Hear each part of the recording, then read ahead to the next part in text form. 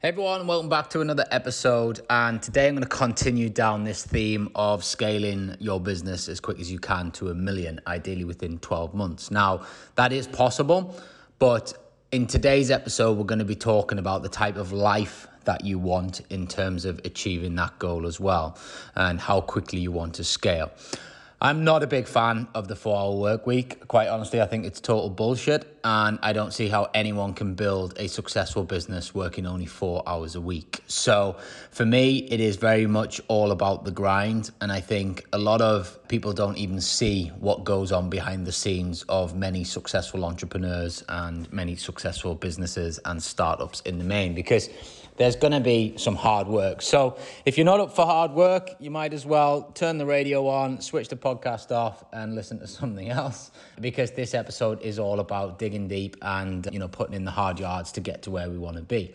Also, if you're wanting fast growth but more free time, your profit margins will suffer because you're going to have to leverage time to be able to grow. You cannot grow a £1 million business without staff.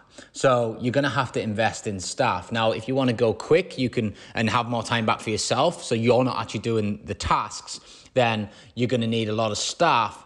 But obviously your profit margin is going to, get hit because obviously you're going to have to pay for the staff rather than doing the job yourself. Now, there's a fine balance on that, because I think if you're wanting to leverage other people to do tasks, but then you're still operating at a very high level and working on the business, not in the business, then I think that really accelerates the growth of a business. But if you're wanting to just give your tasks away to staff so you can, sit on a beach or spend time with your family or go to the gym or whatever it might be, then that is obviously going to be a slower route, and it is also going to be a one that is more costly for you. So you've got to think about how you want to get there and what effort you're willing to put in. For me, it's always been a 5-year plan. If I just really knuckle down for 5 years, I believe I can achieve what I set out to achieve 5 years ago. I'm sort of 3.5 years into that journey now, and everything is kind of tracking in the right direction for that vision that I initially had. So obviously things tweak and change along the way, and you adapt and you get better and you get more experience. You learn from the hard lessons and the painful lessons, and that makes you a better business person and an entrepreneur. But ultimately, if you have, I believe, a 5-year just dig deep plan, then you can pretty much achieve anything. And that for me is getting up very early. So 4:30, 5:30, anywhere in between there starts each and every day of the week, including weekends. And the reason for that, I've spoken about it many times, is your productivity is so much better. I'm not a believer of this night owl bollocks either. There's no way that you are in a better state of mind at the end of the day. It's like saying that you're at your fittest at the end of a marathon. It's, total rubbish.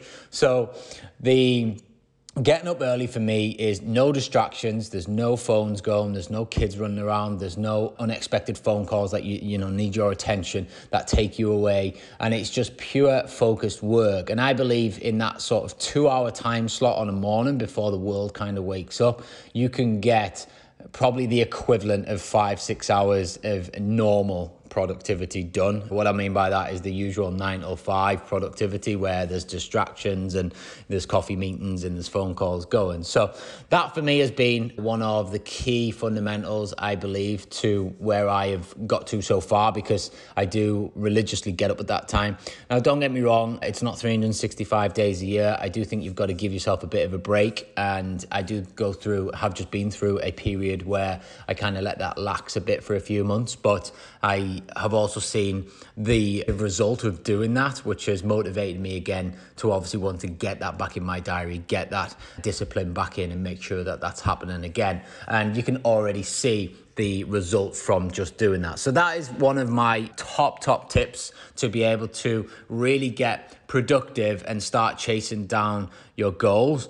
But, in the main, you're going to have to invest in staff.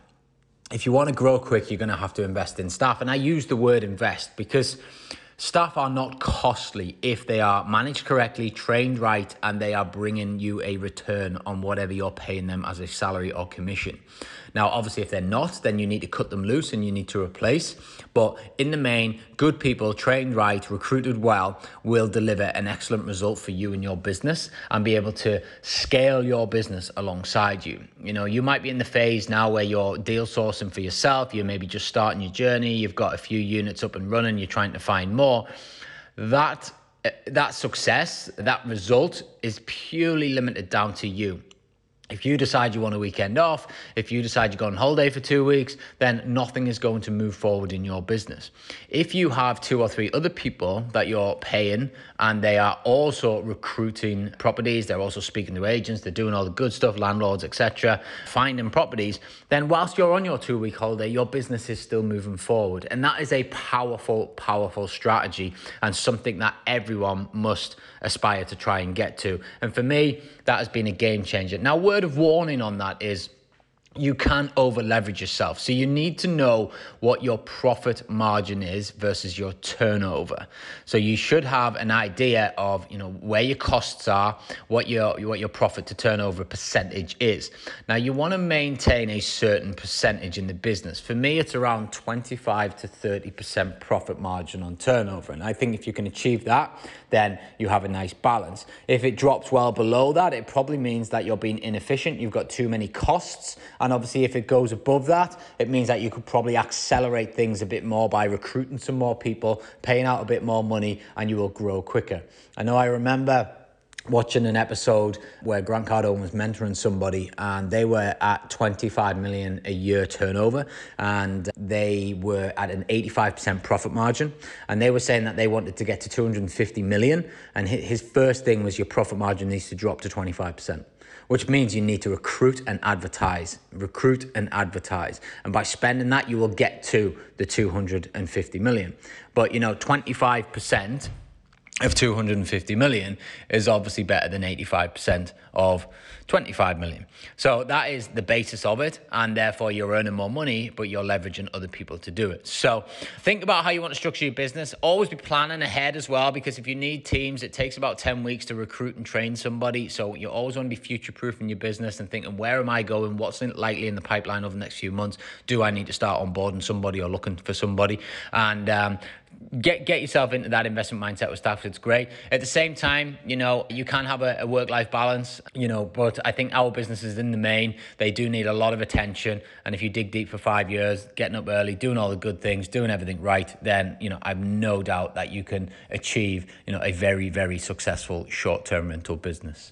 As always, this episode is sponsored by iProc and the Luke Stays Academy. If you haven't checked out either of them, please just click the link below. And we are running a 5-day challenge, which I have not done for a long time. I haven't done one since, I think, early this year. They are superb. This one is going to be in November, and we are going to be covering direct booking strategies that are allowing us to constantly achieve a very high level of direct bookings and get away from the OTAs, which is super, super important for any short-term rental host.